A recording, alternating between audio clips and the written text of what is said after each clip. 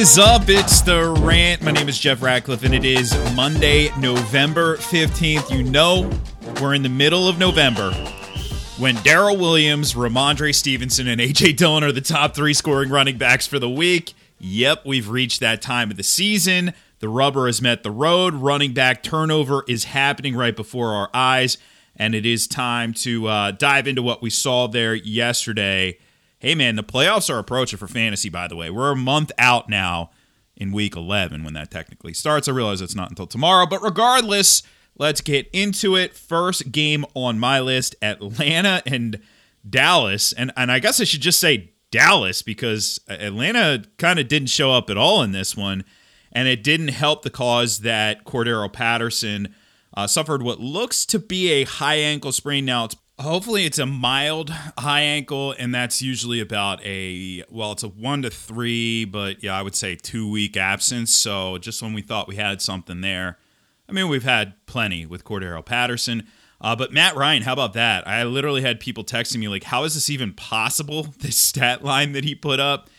He was a negative in a bunch of leagues, which is kind of crazy, especially after last week where he was solid.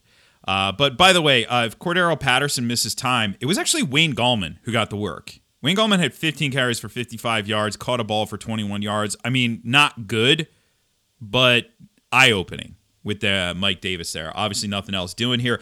On the other side, it was a lot of CeeDee Lamb early. Now, he did get dinged up in this one, so we'll have to see where he is ultimately this week. I don't anticipate anything serious here. But anytime players get dinged up, we do have to at least keep an eye on it.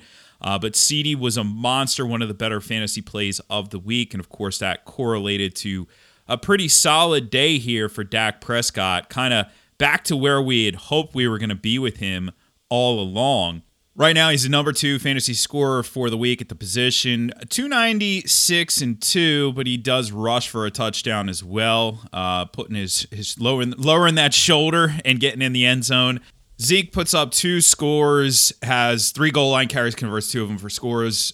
Number 10 fantasy running back for the week, so a solid day for him, even though he wasn't particularly effective on the ground. Neither was Pollard, but for what it's worth, 6 catches in this game for 56 yards. So if you used him, I don't think you hate that one too much right there. Overall, and Dalton Schultz, when you have that extra mouth out there to feed, this was my concern. Michael Gallup, 3 catches for 42 yards on 5 targets. It did take some of the wind out of the sails here for Dalton Schultz, so that is something to be aware of going forward for the Dallas Cowboys. Moving on to our next contest, Jacksonville and Indianapolis. Jonathan Taylor is an absolute monster, and that continued in this contest. Taylor going 21 for 116 and a score. Caught 6 balls as well. Only 10 yards on those, but I don't care. I'll take the 6 PPR points all day long. Michael Pittman, 5 for 71 is solid. It's not a good fantasy day, but I'm not really going to be too concerned with that. Carson Wentz comes back to earth. Jacksonville can play, man. They're showing a lot of fight, but no passing scores for Wentz. Not a particularly strong outing. On the Jacksonville side, of course, we did have James Robinson back on the field, which was, I guess, a sigh of relief. Overall, pretty solid day for him, too, all things considered. Goes out 12 for 57, but scores a touchdown, adds 4 for 27. That's going to be a top 15. Right now it's top 12. Maybe it ends up staying there, but we'll see. Dan Arnold continues to be pretty productive. 5 catches for 67 on 7 targets. And somehow Jamal Agnew, he had no catches in this game, by the way. None. He had 5 targets, no catches, but he rips off that long run because he's a punt returner. 3 for 79. Talk about unsustainable production right there. Otherwise, not much to report from this game. Next game on the list, Buffalo and the Jets. I am actually kind of happy that this Mike White thing isn't going to continue to happen because I haven't really bought into the narrative that he was so good earlier in the season. I think he showed what he is. He's a backup quarterback, and that's fine. The world needs backup quarterbacks. Of course, Elijah Moore predictably did come back to earth, but then scored a touchdown in garbage time from Flacco. So 3 for 44 and a score. It was clear it was Corey Davis as the lead guy. 5 for 93 for Davis back on the field. He still has pretty solid wide receiver 3 value. Michael Carter, 16 for 39. but scores a touchdown, adds 4 for 43. That's a top 15 week right there for Michael Carter. On the Buffalo side, just as we drew it up, right? Matt Breida. Like, seriously, he gets in the end zone. The good news is at least Singletary and Moss both got in the end zone as well, but not much run against this Jets defense. You expected him to run all over. 7 attempts for Moss, 7 for Singletary, 3 for Breida. And by the way, Breida scored as a receiver as well. The answer is no. He played 8 snaps. The dude had 20 fantasy points in 8 snaps. That's not sustainable. I thought Josh Allen looked pretty good here, even though the fantasy numbers weren't electric. He's still going to be a top 5 for the week, so it's exactly what you wanted after last week. 366 and 2. Didn't do anything on the ground because he didn't have to, but he did connect a ton with Stephon Diggs. 8 for 162 and a score. Gabriel Davis getting in the box score as well with 100 yards, 105 to be precise, on 3 catches. Not much sustainable there either. All right, we're going to take a quick break. When we come back, we'll talk the Lions and the Steelers.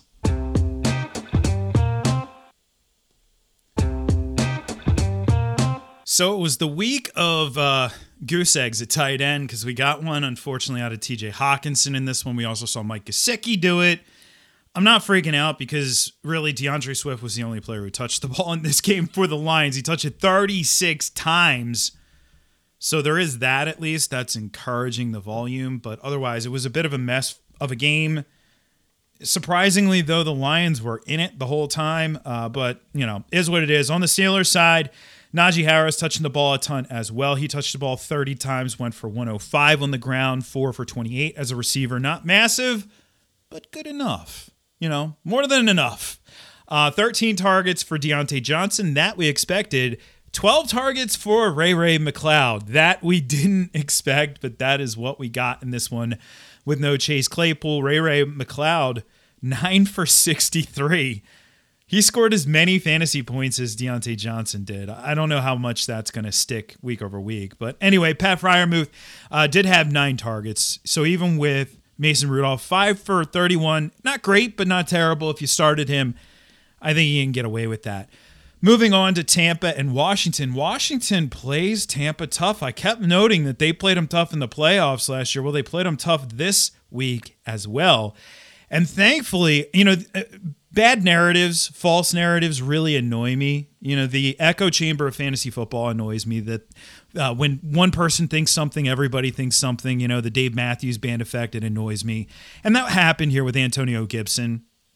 I don't know who started the rumor. Maybe it was the beat that he would be shut down. But the problem with stuff like that is, hey, I can see through it. I get it. I do this for a living. But a lot of people, you might be listening to this right now and you hear that and you may not be able to see through that for what it is, just a rumor. And you might legitimately think there's some truth to it.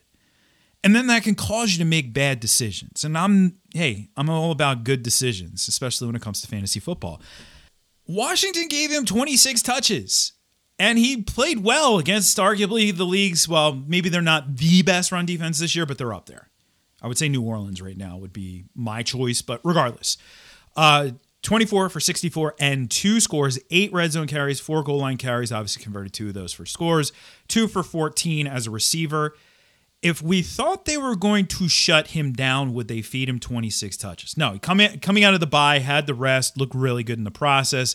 McScorin, not a huge game, 6 for 59, but, good enough. Again, I know that pisses people off, and they're like, well, good enough doesn't win me my fantasy matchups. I would rather see 6 for 59 than 1 for 12 on one target. He had 8 targets. It's not terrible. On the Tampa side, you had Chris Godwin gutting this out. He ends up going 7 for 57, which, again, all things considered, isn't terrible. Mike Evans was quiet through most of this contest, but he caught a long touchdown, so that's all that really mattered. He went 3 for 62 in the score, which is a top 20 week for fantasy. A lot of Leonard Fournette, a little bit of Giovanni Bernard. We had 2 shots at our random Giovanni Bernard touchdown, but we didn't get them. And pretty much no Ronald Jones. The Ronald Jones thing, if you are holding on to him, he is just a cuff. That's it right now in that backfield. Better days will be ahead for Tom Brady, too, by the way. Carolina and Arizona. Cam is back, and somehow he managed to outscore P.J. Walker. while only playing 9 snaps, 66 for PJ Walker. It'll be Cam's job next week. He rushes for a score. He throws for a score. It isn't always pretty, but you know what? Cam Newton can be a QB2+, and he does have decent weapons, Robbie Anderson, DJ Moore, and of course some guy named Christian McCaffrey, who was a little dinged up here. Hopefully he escapes this. It's nothing major. They were being cautious. They won a game that not many gave him a chance to win, so that was encouraging there. This team has playoff aspirations, no doubt about it, especially with their defense. So McCaffrey's going to be a big part of that, but he was still phenomenal regardless. 13 for 95 on the ground, excellent. 10 catches for 66 yards, also excellent. On the Arizona side, well, no Kyler. I can almost guarantee that Kyler will be back next week because Colt McCoy was dinged up in this game. So if you have Kyler, the wait will be over next week. You had no Hopkins here, so it was really just Christian Kirk. 7 for 67 on 8 targets. Rondale Moore did manage to play. He had 2 catches. A.J. Green had a catch. Zach Ertz had 4 catches. It wasn't really special. And we didn't get a ton of James Conner because the game script was terrible. So James Conner just an RB2. If you started him, yes, could have been a whole lot worse. He only had 13 touches, but he did at least find the end zone as a runner. Better days will be ahead for him, and I don't expect Chase Edmonds back anytime soon.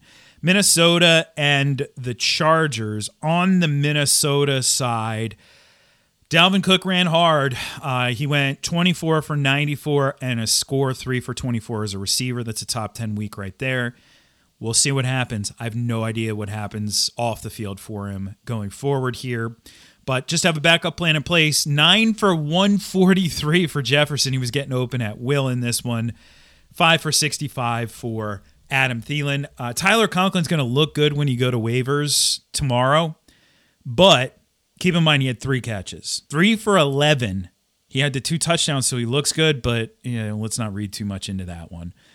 On the Chargers side, Larry Roundtree got in the end zone, jumping over the line for a touchdown, and that put a damper on things for Austin Eckler. That touchdown would have salvaged a pretty good day.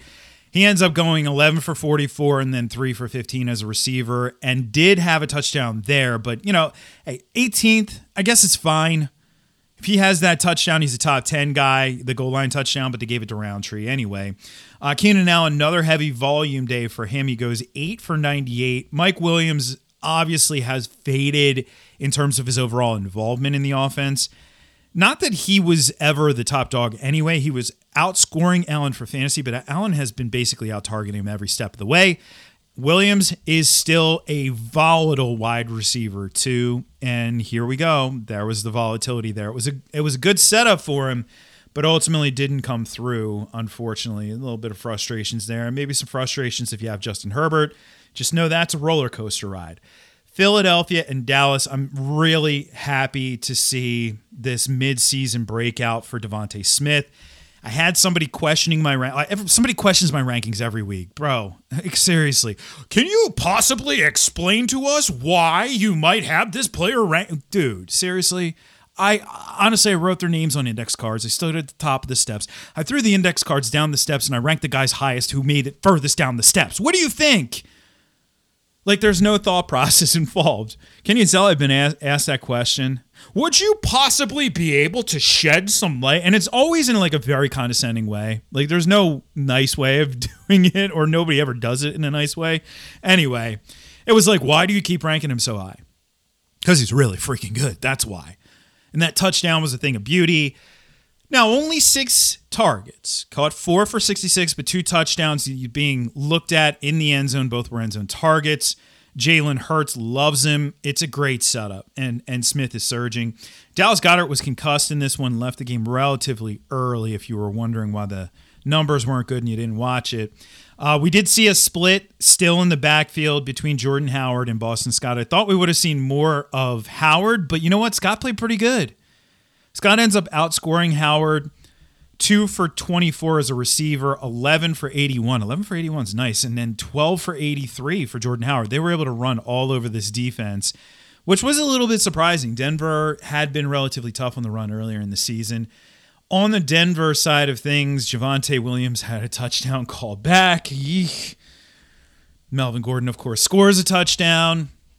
So he continues to outscore Javonte Williams for fantasy purposes, and I still think Williams continues to look better than him. Jerry Jeudy, 9 targets, only 3 for Cortland Sutton. Sutton's value has faded. He's a risk-reward wide receiver 3 at best right now. And hey, Noah Fant back in the mix, 5 for 59. Not bad this week, given how tight ends scored. So I'll take it. Seattle, Green Bay. Okay, so the big news on the Green Bay front, I'll start there. We do have an injury to Aaron Jones, but fortunately, the MRI has revealed that it is a mild MCL sprain, so it's a 1 to 2 week absence. He had this very same injury, like a mild MCL, back, and I believe it was 2017. It was 2017 or 2018. Either way, he missed 2 games. So that would be my expectation. So where initially looked like A.J. Dillon was going to be a league winner, he's going to be instead a couple-week plug-and-play as an RB1. Let's be clear about that. I'm not going to spend all my fab, but I could spend a good chunk of it because, let's face it, we have 4 weeks left in the fantasy regular season. We need these wins right now. Dillon goes 21 for 66. Not great, but when you score 2 touchdowns, who cares? Adds 2 for 62 as a receiver. And there really wasn't much doing in this game, in the passing game, just because of the conditions. So 7 for 78 for Devontae Adams. Actually not bad. Really, seriously, not bad at all. Otherwise, I mean, it was a brutal game on the Seattle side. I'm not going to take much away from it. Russ is coming off a hand injury and plays in bad weather. I mean, what do you really want here? DK Metcalf was ejected from the game and tried to almost sneak his way back in or whatever. So he's not going to get suspended for that if that's what you were worried about. It looks like it'll be a fine and whatever as far as I'm concerned. And I don't think this Gerald Everett breakout is sustainable. So let's just monitor him because he had 8 for 63, which is a big tight end line. Let's just monitor him. And if we see the volume continue, then that's when we'll pounce on that. It's got to be 2 weeks in a row for me, though. Raiders, Kansas City. Let's start on the Raiders side.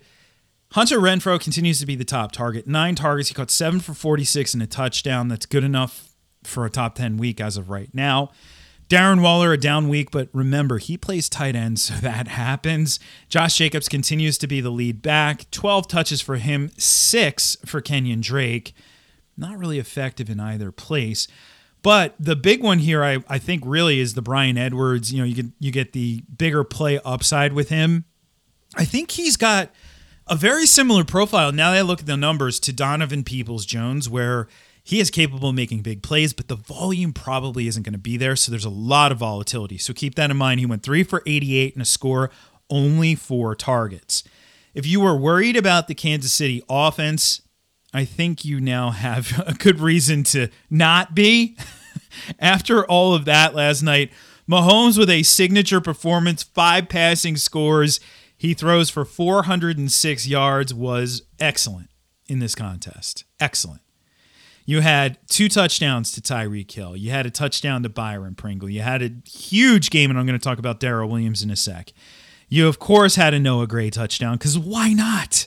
Why not? Spread the love around, Mahomes. Spread it around.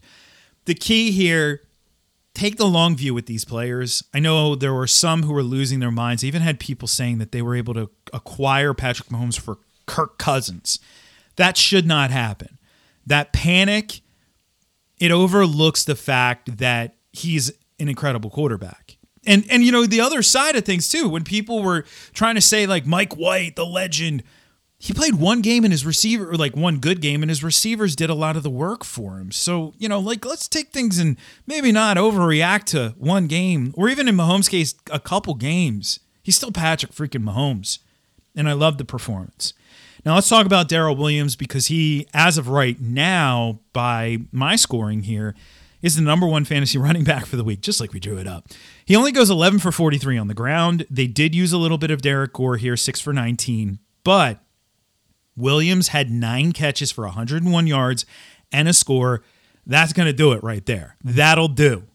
The problem, just breaking before I hit record on this podcast, it does look like Clyde Edwards-Helaire will be back. that will completely sap all of the value from Darrell Williams. Don't create conspiracy theories. Don't try and convince yourself that, oh no, Darrell Williams is going to take over the job, because you know what? He isn't. It's still Clyde Edwards-Helaire and then Darrell Williams, and it's going to probably be annoying.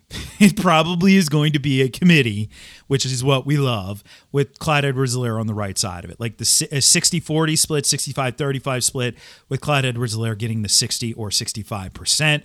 So there you go. That is the week that was. Of course, we have Monday Night Football coming up tonight, and tomorrow we're going to break down this waiver wire. It's going to be a very interesting one.